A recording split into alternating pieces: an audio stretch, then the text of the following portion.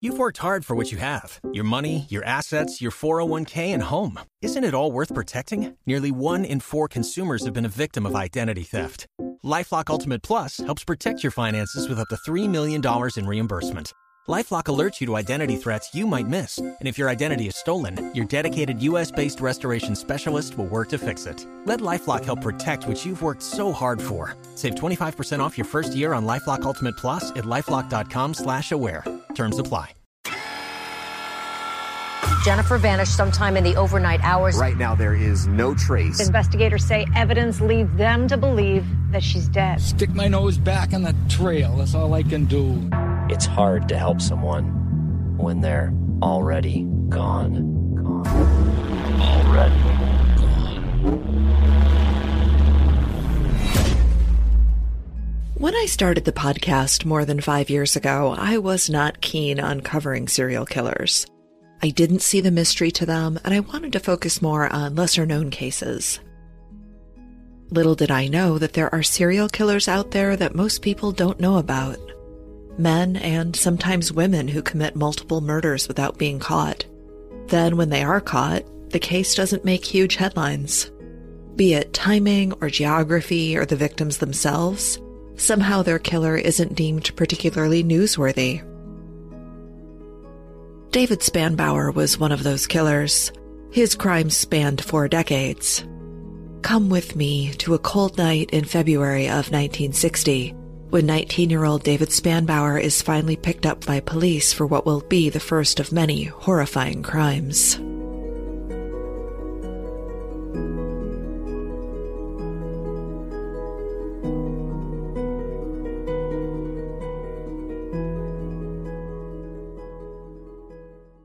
It was cold, as February in Sheboygan, Wisconsin usually is.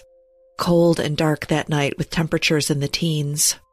Most people were buttoned up in their homes, safe and warm against the persistent chill. But someone was out, prowling among the parked cars on Z Court, a narrow street just 6 blocks from the big water of Lake Michigan. A call was placed to police about the prowler, and a scout car responded. The scout cruised the area and saw a man go from one parked vehicle to the next. When he drove away, they lit him up. As they interviewed the driver, 19-year-old David Spanbauer, he was searched and police found a .38 caliber handgun and bullets on his person, as well as items he'd taken from cars earlier in the evening. Spanbauer was taken into custody and charged with carrying a concealed weapon and petty larceny. The teenager opted to plead guilty to the charges and was sentenced to a year of probation. I'm sure he breathed a sigh of relief to get such a lenient sentence. But detectives in Sheboygan had a hunch. Where did a kid like Spanbauer get a gun like that? So they traced the serial number, and the gun led them back to a January 13th burglary in nearby Wauwatosa. When he was picked up by police for the burglary, David needed to unburden himself. He told them that he'd also stolen a piggy bank and some cash during this incident. When police talked to the victim of the January 13th burglary, he told police they were mistaken. He didn't have a piggy bank. This sent detectives digging in the files, and they found a separate incident on January 12th, where cash and a piggy bank were stolen. Detectives confronted David with this information, and he announced that he wanted to talk. He had a lot to say, but only to the district attorney.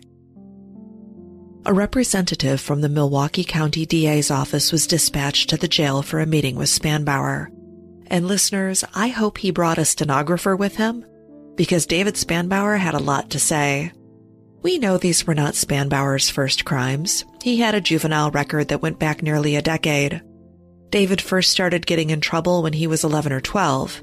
He can't remember the first time he got picked up by police, but it was for theft. Then he was caught snatching purses. Both times he was let off with a warning, but at age 14, there was a more serious charge. Breaking and entering. David was given a year's probation and recommended for psychiatric treatment, such that it was in the 1950s. And I'd like to point at David's upbringing as the root of his issues, but it all looks pretty normal. David Spanbauer was born January 5th, 1941 to parents Grace and Frank in Oshkosh, Wisconsin. Grace was a homemaker and Frank was a laborer. They had 3 children, David and his 2 sisters. His father had some medical issues and would pass away in 1955 when David was 14 years old. It's never easy to lose a parent, but in my opinion, 14 is a particularly difficult age to experience such a loss. In 1958, when David was 17, he joined the Navy. He would be discharged in 1959 because of going AWOL on multiple occasions. He was also caught with a weapon and charged with robbery. These charges were dismissed, and again, psychiatric treatment is recommended for him. When his friends from school, he did attend Oshkosh High School, but it appears he didn't graduate. When they were asked about David, there are 2 repeating themes. He had a bad temper, and he didn't seem to like girls or women. So let's return to David and the Milwaukee District Attorney. David started talking about his crimes. He wanted to get things off his chest. David said that at night he would drive around looking at houses. If he saw a house where it appeared that a woman was home alone, he would force his way into the home. On January 3, 1960, in Appleton, David burglarized an unoccupied home and stole a .22 caliber gun, 2 diamond rings, cash, a bottle of brandy, and a knife. On January 4th, he spotted Winfred Knutson, who he thought was alone in a home on Meade Street in Neenah. David, wearing a blue bandana on his face, smashed in a small pane of glass with the butt of his gun, opened the door, and demanded money. Winfred gave him $11, but David didn't leave. She then said David should leave before she screamed for her husband, who was asleep in the next room. David then fled the home. For reference, that $11 is worth about $100 in today's money. A week later, on January 12th, David was driving around Appleton when he saw a 13-year-old girl inside a house, not knowing that her mom was asleep on the sofa. David forced his way in and held both the girl and mother at gunpoint. The gun David used in this attack was the .22 caliber weapon he stole on January 3rd. David forced the girl to go behind the house with him and made her strip off her clothing. David hit the girl twice and said he was going to rape her. The girl asked David, "What does that mean?" Then a passerby scared David off before he could further harm the girl. David fled to his car and drove north to Green Bay, where he hoped to find another victim. David must have been particularly agitated this night because the hour-long drive to Green Bay did not slow him down. He pulled into town and immediately started looking for his next target. Then he saw her, a 16-year-old girl sitting at a piano inside a home on Reed Street. He didn't know that the girl was there babysitting for the Cardinal family who were out attending an event at the local school. David burst into the house and pointed the gun at the babysitter's face. He then dragged her into the bedroom, stripped off her clothes, and tied her spread eagle on the bed. He ransacked the home looking for cash, weapons, and valuables he could steal. When he was done searching, he returned to the bedroom and raped the teenager. Spanbauer was still in the house when the Cardinals returned home from the meeting. The teen cried out, trying to warn them, but David confronted the couple, shooting Alton Cardinal in the face at close range. Thankfully, it was not a fatal blow. Alton would be hospitalized for days, but he would make a full recovery. Meanwhile, David ran to his car and hurried out of town, watching in his rearview mirror as roadblocks were set up behind him. Those roadblocks were meant to catch and stop him, the thief and would-be killer. David returned to the home he shared with his mother and sisters. Days after this horrific assault, he gave away the .22 caliber gun to a friend. The close call in Green Bay did not stop his criminal activities, it only slowed them down. On February 1st, 1960, David broke into the Milwaukee home of Grace Fennell. She screamed and ran out the front door, and David took off, again not wanting to be caught. When David was done talking to the Milwaukee DA, arrangements were made so that representatives from the district attorney's offices in other counties where his crimes were committed could interview him. A plan was put in place that the charges would be consolidated. This would avoid multiple trials in multiple jurisdictions. On February 29, 1960, David pled guilty to 10 charges. 2 counts of armed robbery, 3 counts of armed burglary, and 1 count of each of the following: rape, conduct regardless of human life, burglary, theft, and attempted rape. Personally, I think he should have been charged with attempted murder for shooting Elton Cardinal, but they didn't ask me. Spanbauer was sentenced to 70 years in prison for the charges, and he was sent for evaluation because of the sex crimes. David met with psychologists and psychiatrists. They needed to see if he should go to the sex deviant facility. An April 14, 1960 report said, "The results of psychological tests indicate that this young man has bright normal intellectual potential. He has never functioned at the level of his potential, and his general behavior is indicative of impulsivity and poor judgment. This is a very disturbed and unhappy boy who presents ample evidence of severe personality conflict since early adolescence. He is quite immature in almost all areas of his behavior." An April 28, 1960 report said, in part, "The patient's concept of himself is extremely low. He sees himself as being something far less than other human beings and as some sort of monster. There is no adequate diagnostic category for this boy. For classification purposes, he would fall under sociopathic personality disturbance, but that diagnosis does not reflect the severity of his withdrawal and the very great potential he has for an acute psychotic reaction. This is a boy with whom the possibility of severe psychosis is always present, given average sort of stresses on his personality. He is extremely disturbed, and at this time he is extremely dangerous." On May 3, 1960, for the sex crime convictions, David was committed to the sex deviant facility for treatment for an indeterminate term, to run concurrently with a 70-year sentence on the other convictions. Following his convictions, David filed a petition for writ of habeas corpus, which was denied by the district court. David then appealed the district court's decision to the United States Court of Appeals, who also denied the petition. David was petitioning for a writ of habeas corpus because throughout the whole court process for the January and February 1960 crimes, he was not represented by an attorney because he had waived his rights. At one point, he did ask for an attorney, but that request was not passed along to the judge. Remember, this is in the days before Miranda. David Spanbauer would serve 12 years behind bars for his crimes. He was released in the spring of 1972.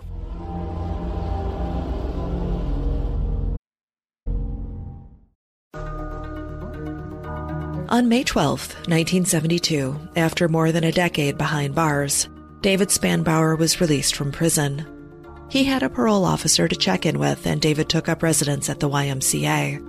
He also started taking courses at a local technical college. He had not been out of prison for 2 full weeks when he was arrested for violating his parole. David had let a prison escapee use his car during a string of robberies. David's parole agent told the court that David had, quote, grossly violated his parole, and it needed to be revoked. But the judge decided not to revoke David's parole because he'd cooperated with police. David was given 2 years of probation for the incident and was assigned to a work release program with the City of Madison Parks Department. Thankfully, this incident, which should have sent him right back to prison to finish his 70-year term, was not a violent one. But listeners, the violent incidents are coming. Friday, August 11th was a cool gray day in Madison. David was out driving around, which is never a good thing. He spotted a young woman, a 17-year-old, hitchhiking, and he offered her a ride. Once he had her in the car, he told her that he was going to beat her, throw her body in the road, and run her over. She cried and begged, and David wept too as he drove the car north. Finally, he stopped the car in the Token Creek Park where he tied her up and he raped her. Then he stole her money, the 50 cents she had in her pocket, and he left her there. When she reported the assault to police, she described her attacker and mentioned the devil's head tattoo on his forearm. It didn't take long for Spanbauer to be identified. On August 16th, less than a week after the rape, David was picked up while at work. He was charged with rape, sexual perversion, abduction, false imprisonment, and robbery. He wrote his parole officer and asked for help. David claimed that the sex was consensual. David's version of events was that he and the 17-year-old hitchhiker got friendly on the ride and decided to hook up. Right. Sure, that's what happened. And listeners, what happens next is some of the most ridiculous and infuriating bullshit I have ever discussed on the podcast. On May 4th, 1973, a jury found Spanbauer guilty of rape, abduction, and sexual perversion. He was acquitted of armed robbery. David's attorney, a bottom feeder named Robert Burke, told the judge that the rape was, quote, rather mild. He reminded the judge that the girl, because she was hitchhiking, was basically asking for it. And yes, asking for it, that's a quote. The judge pondered this for a moment, and if you think the judge is going to do the right thing here, prepare to be disappointed. The judge, Richard Bardwell, brought up that because the victim saw tears in David's eyes during the rape, quote, the intercourse may have been a bit less than completely forceful. Judge Bardwell said the rape of the hitchhiker was a, quote, much more mild rape than the one of the babysitter in Green Bay. Because the rape was more mild, Judge Bardwell said Spanbauer had shown some improvement. For raping a teenage girl at knife point, Judge Bardwell sentenced Spanbauer to up to 12 years in prison. Because David committed the crimes while on probation, his probation was revoked, so he had to serve the rest of his 70-year sentence. This 12-year sentence would be served concurrently with the 70-year sentence, which meant that the 12-year sentence for raping the hitchhiker was basically no sentence at all. Spanbauer wouldn't serve any additional time. Because of Wisconsin law in the 1970s, David would only have to serve 45% of his 70-year sentence before the state would be mandated to release him. Mandated to release a serial rapist. It's amazing, isn't it? On January 29th, 1991, David was paroled after reaching his mandatory release date. He'd spent 30 of his 35 adult years in prison. David returned to Oshkosh.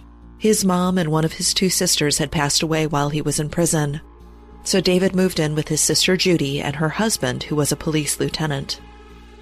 David used the electrical and maintenance skills he learned in prison to get a job at the 7-Up bottling plant. By April of 1991, he's able to afford his own place and moves out of his sister's home into an apartment. While incarcerated, David was busy. He got married, but I don't think that wife stuck around. And he appeared before the parole board a dozen times. At many of these appearances, he requested that he receive treatment for his issues, which meant transferring him to another facility, but those requests were denied. In the months following his release from prison, David began asking his parole officer for permission to leave the area for vacations. David enjoyed gambling, and he was allowed to leave the state multiple times for trips to places like Las Vegas and Atlantic City. David Spanbauer was out of prison less than 2 years when the first murder occurred. On August 23, 1992, between 1:30 and 2 p.m., 10-year-old Ronnie, born Rennell Sue Eichstedt, was last seen near her dead-end road home in Ripon. She was riding her blue and pink Huffy bike. It had a banana seat and high handlebars. Ronnie was around 4 feet tall with brown hair and hazel eyes. At the time of her disappearance, she was wearing white, baggy sailor shorts imprinted with blue, red, and yellow boats, a green Circus World Museum t-shirt, and polka-dot shoes with black Velcro straps. Her parents, Gary and Charlotte, and her sisters, Carrie and Regina, they began searching for her immediately, but there is no sign of the missing 4th grader. On September 4th, 2 weeks after she went missing, her bike was found in the weeds more than 10 feet from the side of the road, but not too far from her house. The bike showed no sign of damage. The undamaged bike told investigators that she was not injured or killed in a hit-and-run accident. Ronnie's remains were found on September 30th, more than 100 miles from her house. Her fully clothed remains were found on private property on High Point Road near the town of Arena. Ripon, where she is from, is between Oshkosh and Madison, and I hope I'm saying Ripon right. Arena is west of Madison in a largely rural area. Her remains were badly decomposed, but it appeared the cause of death was suffocation. While police searched for her killer, they were years away from learning his name. And I don't believe that David controlled himself or was inactive in 1993, but the next known crime he committed was an attempted kidnapping in early July of 1994. 24-year-old Miriam Storia was riding her bike when a gun-wielding man attacked her. Before the crime could progress, another vehicle arrived and her attacker fled. She did complete a composite sketch, but the sketch was not publicized. In the days after this thwarted assault, David wrote to his parole agent saying, "Things are going well. He's just working too hard." In July of 1994, Michigan native Trudy Marie Jeschke is living in Appleton, Wisconsin with her sister and brother-in-law. 22-year-old Trudy is doing great. She's got a good job at a local bank, and she recently purchased a new car. Over the 4th of July holiday, her sister and brother-in-law went on a camping trip, leaving Trudy, who couldn't take time off from the new job, home by herself. On the night of July 9th, it's just after midnight when Trudy is on the phone with her boyfriend. Suddenly, he hears her scream, and the call goes dead. He immediately dials 911, summoning help, and police hurry to the home where they find Trudy. She's been killed by a single shotgun blast to the chest. When they search the home, police find evidence of forced entry at a rear window. There was no sign of a struggle, and Trudy's purse was not touched. It appears that murder was the sole motive for the attack. While Trudy's friends, co-workers, and family are looked at closely, they can't find anyone who might have a reason to harm her. This brings us to Spanbauer's last confirmed murder victim. Keep in mind that for years Spanbauer was a suspect in the 1992 disappearance of Laura DePease. But another serial killer, Larry Dwayne Hall, he confessed to her murder in 2010. In 1994, Cora Jean Jones was 12 years old, a popular 7th grader who was close with her parents, Rick and Vicky, and her brother, Zach. She had a good relationship with her grandmother as well. Cora, who was born with a defective kidney and suffered through multiple surgeries as a child, had a sunny disposition and spoke of becoming a nurse when she grew up. She wanted to help other children like herself. While visiting her grandmother, she asked what would happen to her if she were kidnapped. And I'm sure that Cora was thinking about what had happened to Ronnie just 2 years earlier. Her grandmother reassured her that everything would be okay. She didn't have to worry about being kidnapped. On September 4th, this is the Labor Day holiday weekend, Cora and her cousins, Molly and Mary, as well as a 4th girl, a friend named Marcy, all spent the night at grandmother's rambling farmhouse south of Wapaka. The girls had supper with grandmother, ham and potatoes, and then they camped out on the living room floor for the night. In the morning, they rode their bikes to go fishing at Sanders Bridge, about half a mile from Grandma's house. They stayed at the bridge, fishing and swimming and goofing off until about 1 o'clock when Molly's older sister arrived to pick up Molly and Mary. It was about 2 p.m. after arriving back at Grandma's that Molly, Marcy, and Mary went home. Cora called her mom Vicky about 20 after 2. Vicky said she would come pick Cora up that afternoon, and Cora said, "Oh, don't rush, I'm having a good time." Which she was, even though her cousins were gone, and she was visiting Grandma by herself at this point. When Cora hung up the phone with her mom, Grandma was baking in the kitchen. Deciding it was time for a bike ride, Cora hugged her grandmother and set out. This was the last time that she would be seen alive. When Cora wasn't back at the house by 3 o'clock, Grandma got worried and called around looking for Cora, but no one had seen her. A neighbor and some of the local kids went out to physically look for the missing tween. Down near Sanders Bridge, they found her bike. It was on the side of the road and the brake line was broken. The bike showed some minor damage. They would later learn that a motorist came across the bike sitting in the road and moved it off to the shoulder. The motorist called police that night to tell them when Cora's disappearance made the news. And word traveled quickly about the missing girl. Her description circulated. Cora was last seen wearing a neon green windbreaker, pink flowered shorts, and a pink t-shirt. Cora was 5 feet tall, 100 pounds, with brown hair and brown eyes. By 5:11 p.m., police were on the scene, and so were Cora's parents. More people joined the search, which lasted until about 8 p.m. when darkness fell. I'm sure that the decision to terminate the search when it got dark was heartbreaking both for investigators and her family. Less than a week after she vanished, on September 10, 1994, the body of Cora Jean Jones is found in a drainage ditch about 75 miles from her grandmother's place in Waupaca. She was nude and her body showed stab wounds and signs of strangulation. Investigators are looking at parallels between Cora's abduction and murder and Ronnie's case from 2 years earlier. A task force is formed to investigate Cora's death. David Spanbauer's name was on the list of people to look into, but they never contacted him. Keep in mind, there are about 200 names on the list. It was made up of locals with a history of sexual offenses. They also had literally thousands of tips to sift through. 6 weeks after Cora's body was recovered, David is back on the prowl. This time he breaks into a house where a 15-year-old girl is alone. She was doing housework when David appeared. He'd just let himself in through an open door. See, this is why I always lock the doors. These creepers just let themselves in, and then it's horrible. He threatened the teenager and then covered her eyes with duct tape before he raped her. A few days after this attack, David again wrote to his parole officer, quote, "Things are going well. No complaints.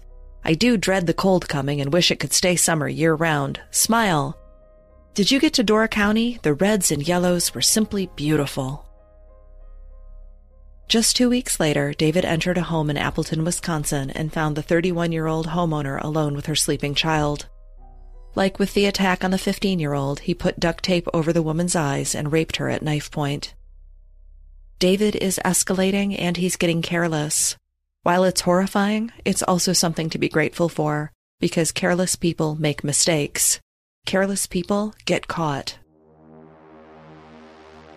On November 14th, 1994, it's about 8 p.m. when a man named Gerald Argel leaves his home in Combined Locks.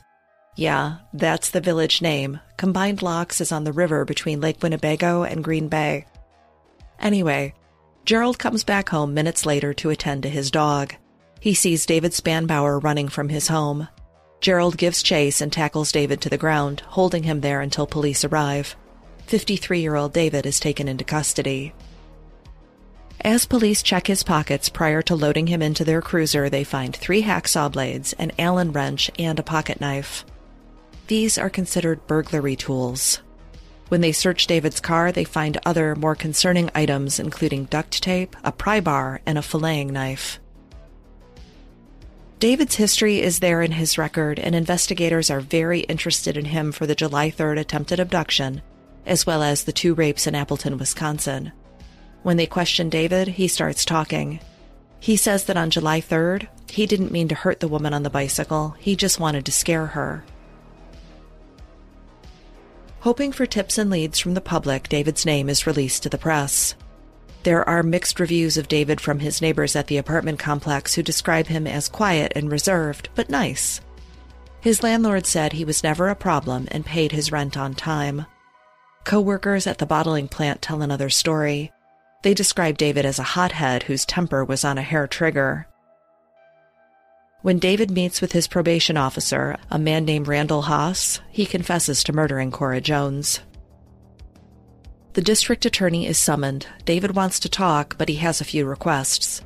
First, he wanted prosecutors to consolidate the charges and hasten his return to prison.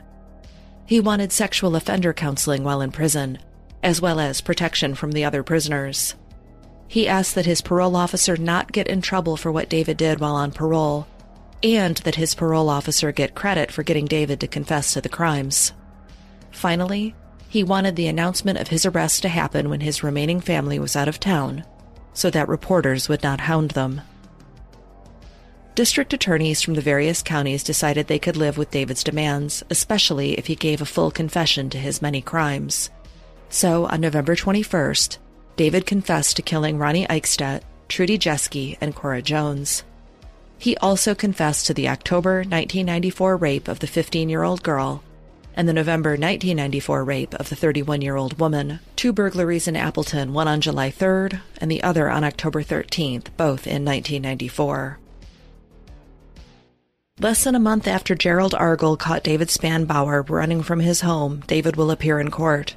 On December 8, 1994, David pled guilty to 18 charges. These are 7 counts of burglary, 3 counts of first-degree murder, 2 counts of first-degree sexual assault, 3 counts of kidnapping, 2 counts of first-degree sexual assault with a child, and 1 count of hiding a corpse. Just days before Christmas, David faces sentencing. His attorney, Tom Zetch, said David was willing to undergo psychological study so something could be learned from his crimes. Tom said, quote, "The system has failed not only the victims of his crimes, but David as well." Judge James Borgen sentenced David to life in prison without parole plus 403 years. This judge, unlike the lenient judges Spanbauer appeared before previously, said that David was, quote, "pure evil," and that he slithered forth from a cesspool in hell. He said, quote, "I just wonder what kind of foul, festering soul you are. You are pure evil. You have no character that I can consider. You are beyond hope and without redemption."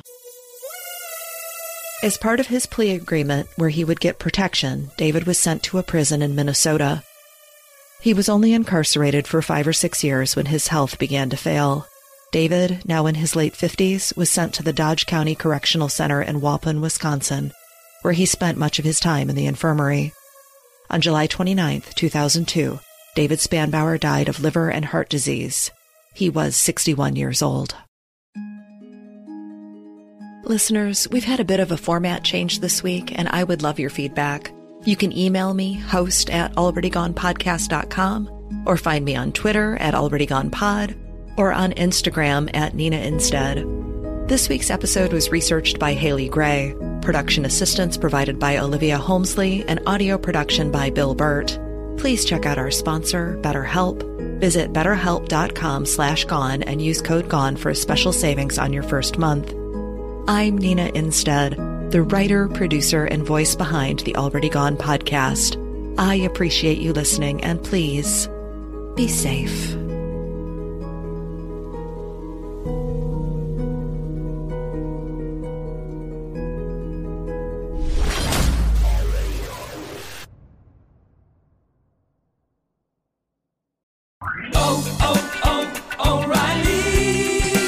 You need parts? O'Reilly Auto Parts has parts. Need them fast? We've got fast. No matter what you need, we have thousands of professional parts people doing their part to make sure you have it. Product availability. Just one part that makes O'Reilly stand apart. The professional parts people. O'Reilly.